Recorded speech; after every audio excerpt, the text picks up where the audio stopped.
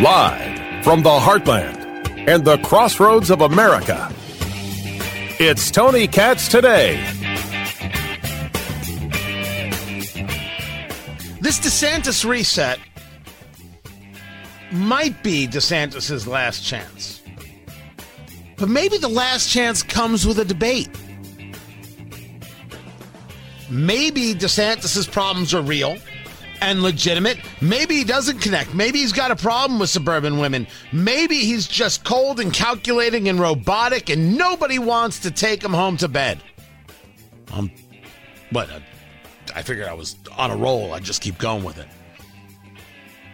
And maybe all that goes away if Trump doesn't show up to a debate. Because one has to at least argue that it's possible that not showing up to a debate can backfire. Tony Katz Today. Find everything at TonyKatz.com. The phone number, 833-GOT-TONY, 833-468-8669, 833-GOT-TONY. Would love to talk to you. Do not be afraid. Call in. Let us chat it up. First, this isn't a question of whether you like DeSantis or don't like DeSantis. That part is totally inconsequential. What matters here is that this campaign has had a failure to launch. That's fact. That's just the way it is. This campaign has had a massive failure to launch. All the money, all the momentum, all the story, all the successes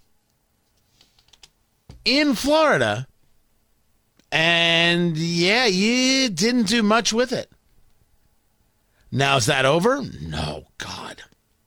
There's a tremendous amount of time left. But if you're going to engage a reboot of a campaign, now is the time to do it. Now you have to jockey for position. Because what you're really jockeying for more than position is your story. If you are to delay by this stage of the game, you miss out on painting somebody else to make it harder for them to break out, and you have a harder time defending against being painted. Does Ron DeSantis want to get labeled as a failure, as incapable, as unable to put together a campaign to generate any interest before it all starts? Oh my gosh, Trump was right. He should go back to Florida. You don't want that. So now is a good time to engage a campaign shuffle. One of the places that the campaign shuffle took place was with an aide by the name of Nate Hochman, who I swear to you, that name hits me as something like I think I know. I don't know why I think I know the name. It could be 100 people just like him.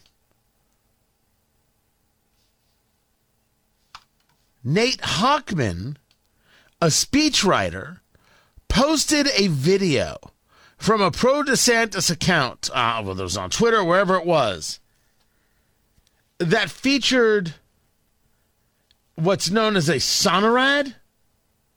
A sonenrad? Took me a second to figure out what a sonenrad is. It's a symbol that was utilized by the Nazis. So it wasn't a swastika, it was a sun wheel. If you saw it, you'd be like, oh, that's what that is. It's the kind of thing where you've probably seen it in a book or in some level of imagery that someone put out before, but you didn't know that it had a name. And you're like, oh, is that what that is? Huh, what do you know? It's one of those. Guy's 25, created the video, wouldn't comment on it to BBC. He is out, and a campaign official says Nate Hochman is no longer with the campaign, and we will not be commenting on him further. Why this matters? This matters not so much about Ron DeSantis, although if a guy is posting Nazi imagery, you're going to lose. It just does not fly. It gets used against you. But rather, This goes to the idea, and am I going to get yelled at by the whole Gen Z world? 25-year-olds should not be having positions of power on presidential campaigns. Breathe, everybody. When you're in D.C. and you're in the halls of Congress, you walk into a congressional office, you know what you will see? 22-year-olds. They're everywhere. Congress, the House of Representatives specifically, is run by 22 to 26-year-olds. They can't fill out a suit, but they're running things. They're staffing members of Congress. You see a much older set in the Senate. It's usually because people spend time in the House before moving over to the Senate, and they have the people they like, and they've gone with them, and then they graduate over, and if you will, and so therefore you usually have an older set, a more seasoned set of people. It's weird. And if you ever see it, if you ever go and visit your member of Congress, you'll be like, my gosh, what the heck is happening here? This is insane. This is no way to run a country. It is absolutely no way to run a campaign. Do young people matter to a campaign? Absolutely. Does a ground game matter to a campaign? You bet. But when you take people who have no life experience, and when you take people who have no connection to other things and how they may be responded to, who believe that when their friends say, oh, that's so cool, that it actually is cool, you get bad moments. Now, of course, there is no hard and fast rule for every 25-year-old. But certainly there is for enough 25-year-olds. And it would be a lie to say otherwise. There is such a thing as too young. Just like there is such a thing as too old.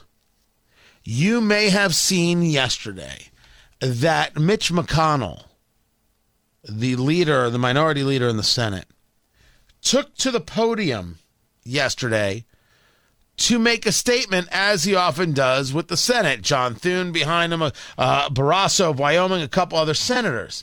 It went like this. If I could play it, I'd be super dangerous.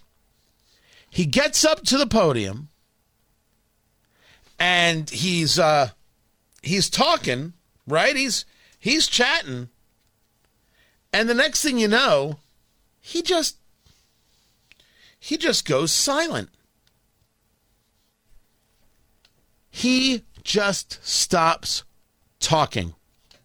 He stops talking, and he is just staring. His lips are together. He is just looking out. He's not even blinking.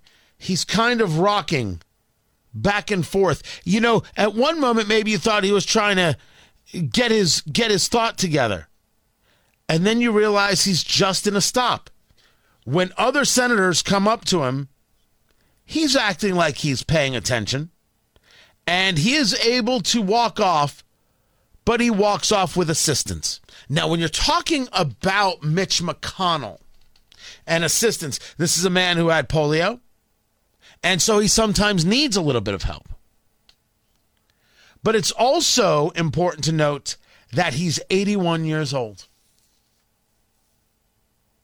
And he's too old to do this anymore. It's not enough to be good at 81. Oh, he's very young for 81. No, he's 81. And if we're going to say it about Mitch McConnell, we're going to say it about Dianne Feinstein, and we're going to say it about President Biden, there comes a moment of too old. There is a moment on a campaign of too young, and I'm glad that Ron DeSantis is learning that lesson. There is such a thing as too old. We have to be honest about these things. Mitch McConnell needs to be replaced in leadership, and it has to happen now, because that's the responsible thing to do. And then Mitch McConnell needs to be replaced in the Senate. just like Dianne Feinstein and just like John Fetterman, but for much different reasons. The weather, people, we'll be talking about it. I'm Tony Katz.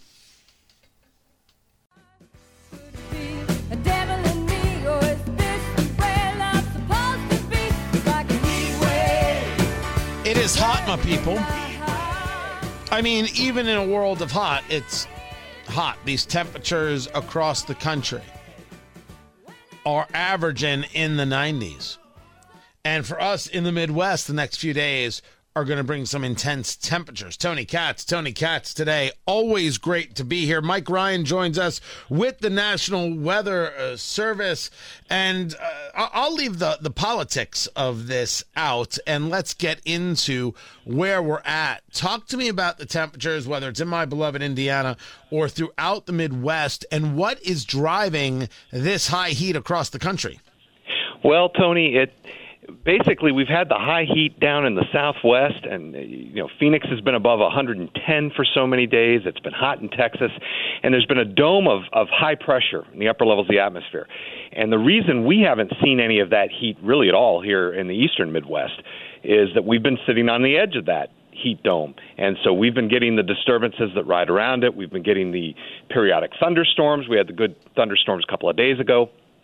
And what's happening here over the next couple of days is, for the first time this summer, that heat dome is going to shift east just a little bit and get us into the hotter temperatures, and that's why we're expecting these very hot, humid conditions really through Saturday or so, and then we'll start to fall back to what we've been experiencing throughout the summer. So it's not lost on me, a guy who grew up in New Jersey. 90-degree days happened. When I say 90, I'm talking about in the 90s. I'm a guy who went to Arizona State University. Temperatures over 100 degrees happened often during the summer and into September. This wasn't odd or new. Is there something here that is new that, as Americans or in certain areas, we should be paying extra special attention to? Not necessarily, Tony. I mean, this is pretty typical for us to get these few days where we can get up into the mid-90s, maybe even upper 90s every summer. Many of your listeners will probably remember 11 years ago we had that hot summer in 2012 when we jumped over 90 degrees here in Indianapolis 51 times. Now, that's more abnormal, but it's pretty common for us to see 90 degrees or warmer 20 days throughout the summer. So far this year, we've only done it 6 times, and it's because it's been a cooler summer. June was cooler and drier, and because of the storms moving through the areas more frequently here the last few weeks, we've been cooler as well. And so there really isn't anything new here. It's a typical summer pattern.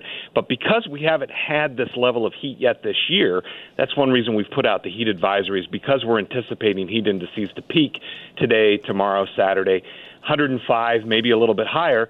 And folks just aren't used to that this year because we haven't been that warm. Talking to Mike Ryan of the National Weather Service. And that sometimes this is about being comparative. And it has been, for the most part, a rather lovely summer. That's true of the Midwest. Is that true of the entire country? Are the heat levels that we're seeing just really exacerbated in the Midwest? Or are there issues? You mentioned the Southwest. Are there other parts of the country where it is, by a marked difference, hotter than it usually is? I don't know if necessarily by a marked difference, but typically you see some of the hottest weather in the summer occurring in the Southwest U.S. That's where they're typically not seeing a lot of rainfall. They sit underneath that heat dome we talked about, and it gets up above 100, 105 in Las Vegas and Phoenix and other locations out there. Now, that being said, they have been above 110 a little bit more frequently than normal this year. And that may be just due to the effect that heat dome has remained so stagnant in that area. Another interesting place is down in Florida. Now, as you guys know, in Florida, it's very warm, very humid in the summertime down there. But they've been issuing heat advisories because the temperatures are a little bit warmer with the same level of humidity down there in, say, Miami, Key West, other areas in Florida.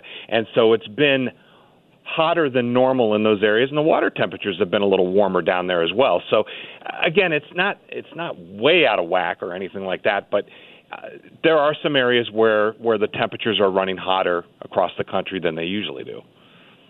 So now what comes from this? We are in 2 days of this, 3 days of this, 4 days of this. What is it that's going to bring some level of relief? Because when I take a look a week out, whether I'm talking about where I live, central Indiana, or I'm looking at some of the Midwest, by next Thursday, right, basically a week from now, we go back into this kind of cycle, at least for a day. How are we getting out of this? What's changing out there? And then is it expected to come back for any level of strength or period of time? Well, right now, Tony, focused on these next 3 days. Today, tomorrow in particular, and then Saturday are going to be the 3 hottest days. I think we could see temperatures up into the mid-90s tomorrow. Some areas, especially west of Indianapolis, may be warmer out in the Wabash Valley. And Saturday will be warm as well. But then after that, that heat dome is going to retreat back to the west a little bit, and we'll get back into the periphery of the ridge, if you will, which will allow for more complexes of thunderstorms like we've been seeing to move down into the area. The other thing that will do is it'll keep temperatures lower and more typical of what we would expect in late July and early August. So I'm talking mid-upper 80s, maybe around 90. Now, as you mentioned, it does appear that we may see that return, that warmer air return, but it's going to be brief. And that's the main thing that we've seen so far this summer. When we've had these warmer temperatures, they don't linger here. It's been focused more. You get west of the Mississippi River, out into the plains, and then down into Texas and the Southwest where the really hot temperatures have been. So really these high heat indices, 105 and greater, going to be focused during the mid and late afternoons over the next couple of days, and then we'll see that drop back. Now, as you know, there are people who will apply whatever political desire they have to this. I don't ask a guy from the National Weather Service to engage political opinion. I think that's a rude thing to do. But rather, I ask for a data-driven conversation. Mm-hmm. As far as temperatures go, this the hottest stuff on record? Or is this you've already mentioned that it's been a cooler summer. Is this pretty standard if we take a look at the last 30 years? We've seen this before. Yes, we have seen it before. And, as I mentioned, you go back to 2012, and that was an absurdly hot summer here in central Indiana. It was actually the hottest summer that we've had in many, many years, and we haven't had anything close to that since then. There are a lot of different things that are driving places that are warmer versus places that are cooler, how the winds are flowing in the upper levels of the atmosphere. And as I mentioned earlier, the reason we've actually been a little cooler than normal here in central Indiana is because we have not had that ridge of high pressure that always shows up in the summertime to our southwest and usually spends a little bit of time out here in the Ohio Valley and the eastern Midwest. It just hasn't to any degree of intensity for extended periods of time, and that's the reason we've been cooler. So ultimately, yeah, I think it's been a fairly typical summer in that regard. Maybe the thing that was oddest was, all the hazy days we had from the Canadian wildfires earlier this summer, which led to a lot of dry air in June, and that's why it was so dry. And thankfully now we're starting to get, the last 4 weeks or so we've been wetter, so yards are responding, the corn crop is responding, and it's been a little bit more typical, at least from a precipitation standpoint. Corn matters, baby. Let us not just gloss over the fact that the corn crop is coming back. Corn matters. Mike Ryan, National Weather Service, I do appreciate you taking the time to be with us, kind of break down what's been happening. Thank you so very much. It is always, to me, madness that people want to take, near anything and make it this horrifically political statement. I found it to be out of a realm of acceptability that people would take COVID and this thing that we were supposed to be fighting and dealing with and figuring out. Nope, let's figure out how we can use it as a weapon against each other, a cudgel against each other, a sword against each other. How can I beat my political enemy with it? I want to know what's going on. I want data. And the data is true about two things. It has been a cooler summer. And heat happens. Be safe. Check in on your neighbor. Be hydrated. Stay cool. These are the things. Rational things. Find everything at TonyKatz.com. This is Tony Katz Today.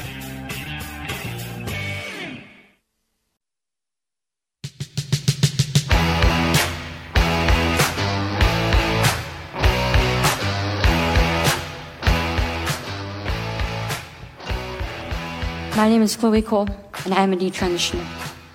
Another way to put that would be, I used to believe that I was born in the wrong body, and the adults in my life whom I trusted affirmed my belief, and this caused me lifelong, irreversible harm.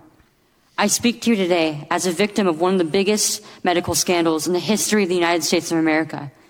I speak to you in the hope that you will have the courage to bring the scandal to an end and ensure that other vulnerable teenagers, children, and young adults don't go through what I went through. That started the testimony of Chloe Cole. That was part of the day that took place in Congress where grown men and women decided to lecture us with lies. So let's start by setting the record straight. Gender-affirming care is safe and effective. No, it is not, Representative Scanlon. That's a lie. I'm calling you a liar. Sue me. Let's have the fight. Let the data come forth. Safe and effective. Effective towards what end? Tony Katz. Tony Katz today, 833-GOT-TONY, 833-468-8669. I am at least appreciative that there are hearings on the subject because it is important. Safe and effective. Effective in doing what? What is effective about telling children, oh yeah, take this pill, oh yeah, have this surgery, then you'll be normal? What is effective about taking somebody who has a mental disorder, as proven by the DSM-5 or as engaged by the DSM-5, the manual that discusses mental disorders used by the Psychiatric Association, and then indulging that disorder? What is effective about such a thing?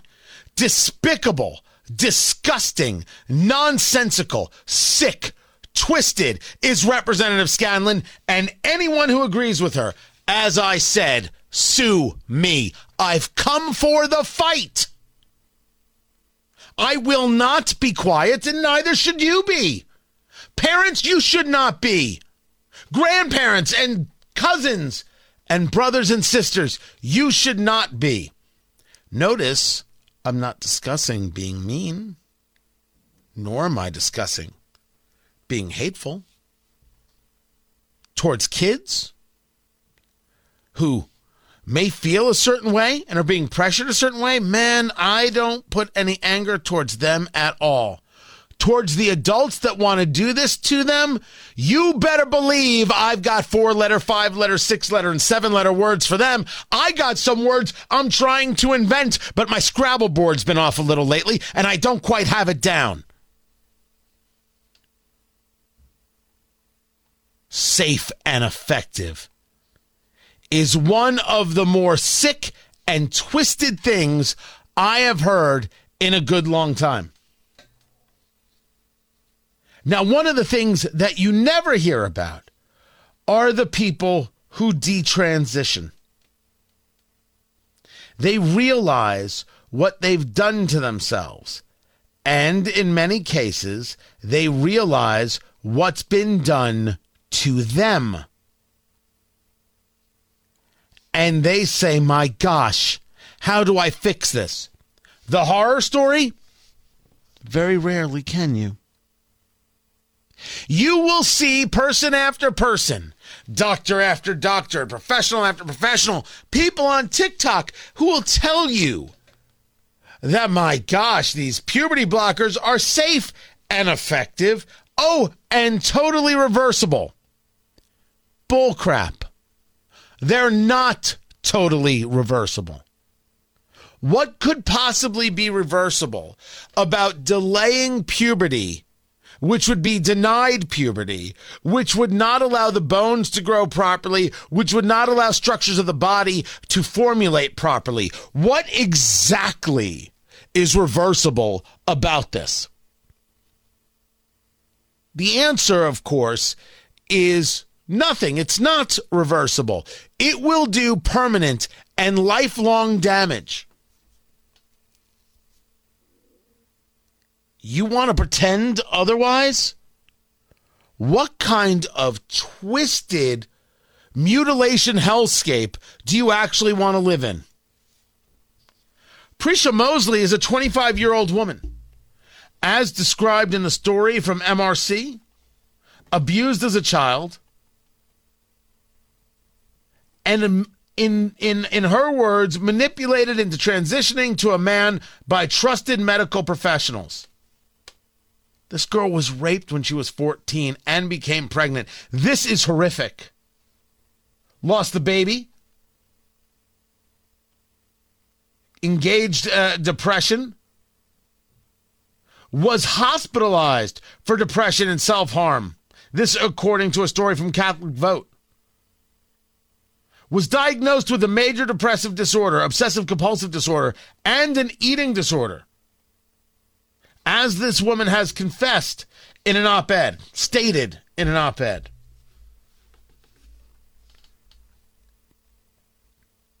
As she says it, quote, "They told me that changing my body to look like a boy's body would cure my mental health problems. They told me that injecting large amounts of testosterone into my female body would be good for me. They also encouraged me to undergo surgery to remove my healthy breasts." Now,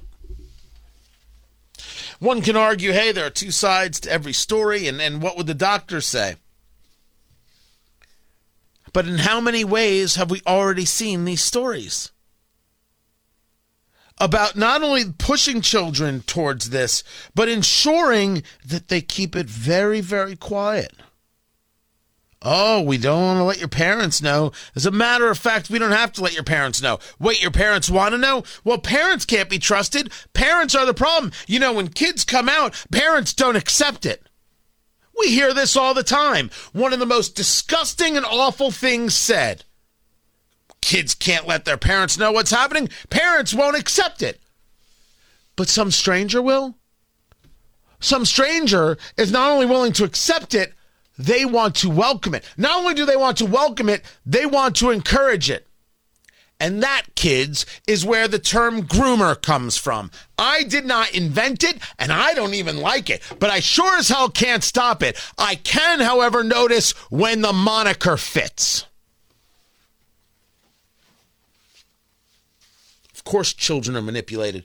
You know who else is manipulated? Children with autism. Go take a look at the numbers of children who have autism and fall into these categories because they're easier to manipulate for their own emotional issues. Safe and effective, says Representative Scanlon. How disgusting and immoral. Let's go back to Chloe Cole, who speaks in front of this panel. Now, I would tell you, Jason is running the board today. Jason, you want to have your finger on the dump button because I did not get to hear the totality of her statement, but things might get graphic in a way that don't work for radio. So just be prepared. For you.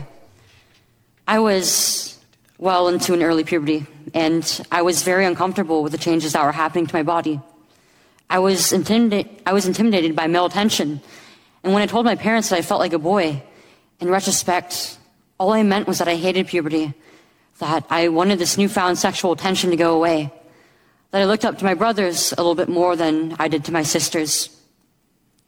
I came out as transgender in a letter I sent on the dining room table.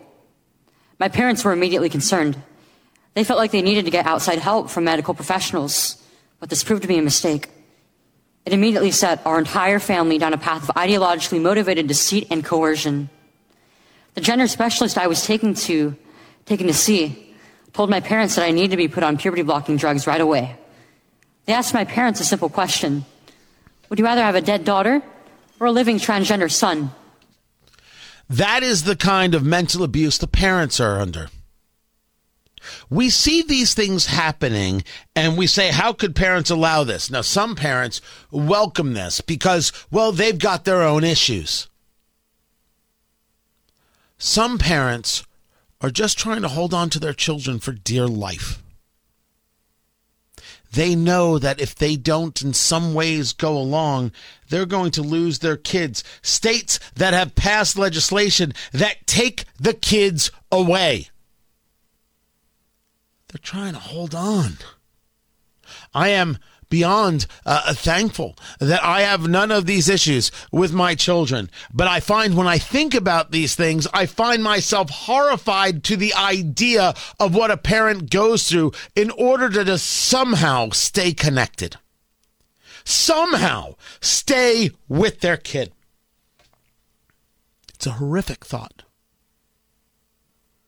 Doctors telling them, well, if you don't do this, the kid's going to kill themselves. And professionals saying, well, if you don't do this, the kid's going to kill themselves. This gets said a lot. This gets said by so-called professionals where I live in Indianapolis and maybe where you live. Professionals that should damn well be ashamed of who they are. Professionals who should be run out of town.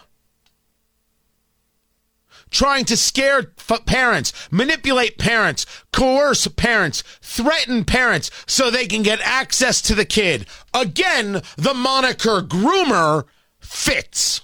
I didn't start it. I didn't come up with it. I don't necessarily like it, but I can't stop it. I will, however, notice that every now and then, chef's kiss, mwah, it fits perfect. Chloe Cole. The choice was enough for my parents to let their guard down, and in retrospect, I can't blame them. This was the moment that we all became victims of so-called gender-affirming care. I was fast-tracked onto puberty blockers and then testosterone. The resulting menopausal-like hot flashes made focusing on school impossible. I still get joint pains and weird pops in my back, but they were far worse when I was on the blockers. A month later, when I was 13, I had my first testosterone injection. It's caused permanent changes to my body. My voice will forever be deeper, my jawline sharper, my nose longer, my bone structure permanently masculinized, my Adam's apple more prominent, my fertility unknown. But of course, puberty blockers are totally safe and gender affirming and completely reversible. Grown men and women, so-called experts, say this to children and their parents. My God, we don't have enough prison cells. I look in the mirror sometimes and I feel like a monster. I had a double mastectomy at 15. They tested my amputated breast for cancer. And I was cancer-free, of course. I was perfectly healthy. There was nothing wrong with my still developing body or my breasts, other than that, as an insecure teenage girl, I felt awkward about it. After my breasts were taken away from me, the tissue was incinerated. Before I was able to legally drive, I had a huge part of my future womanhood taken from me. I will never be able to breastfeed. I struggle to look at myself in the mirror at times. I still struggle to this day with sexual dysfunction. And I have massive scars across my chest. And the skin grafts that they took of my nipples are weeping fluid today. And they were grafted into a more masculine positioning, they said. I told you it was going to get rough. You are not wrong for standing up against these radically sick, twisted people who want to tell children they have to be mutilated in order to be loved. You are never, ever, ever wrong in standing up to these so-called professionals who want to tell you that there are enormous benefits to quote-unquote gender-affirming care. What are the benefits of receiving gender-affirming care? They're enormous. They produce positive mental health outcomes for these young people. They dramatically improve their quality of life. They do better in school. They develop positive social relationships. We heard that with Ms. Reynolds' testimony. Their relationships with their family improves, and their gender dysphoria is alleviated, and any depression, anxiety, suicidality is dramatically reduced. There's a study from 2022 that found a 73% reduction in suicidality among kids who had received this treatment. This is what we're up against. Now, I can show you data, studies that would tell you that the constant conversation about being suicidal is not the reality in terms of changing gender and ending those kinds of mental issues. I can happily share this with you. But we are going to sit there and tell ourselves that somehow this is rational. That people are going to sit here and say, see, this is good.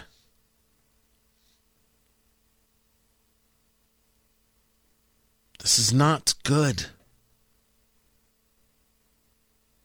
You are right to fight it. You are right to say children cannot make this decision. Children is what we are discussing here. They must be protected more often than not from themselves.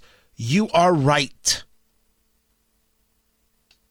They are the people who push this on children. You can call them monsters. You can just call them wrong. You can call them misinformed. The only thing you can't do is stay silent. I'm Tony Katz. I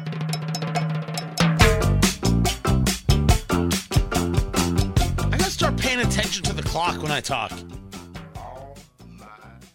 I must drive the affiliates crazy. I run late, I stop early. I'm just on my own kind of thing. I gotta watch a clock. So I apologize. I got better at that. See? So look at, I'm in, I'm out. What is that, stripes? It's like Wisconsin. We're in, we're out. Find everything at TonyKatz.com. This is Tony Katz Today.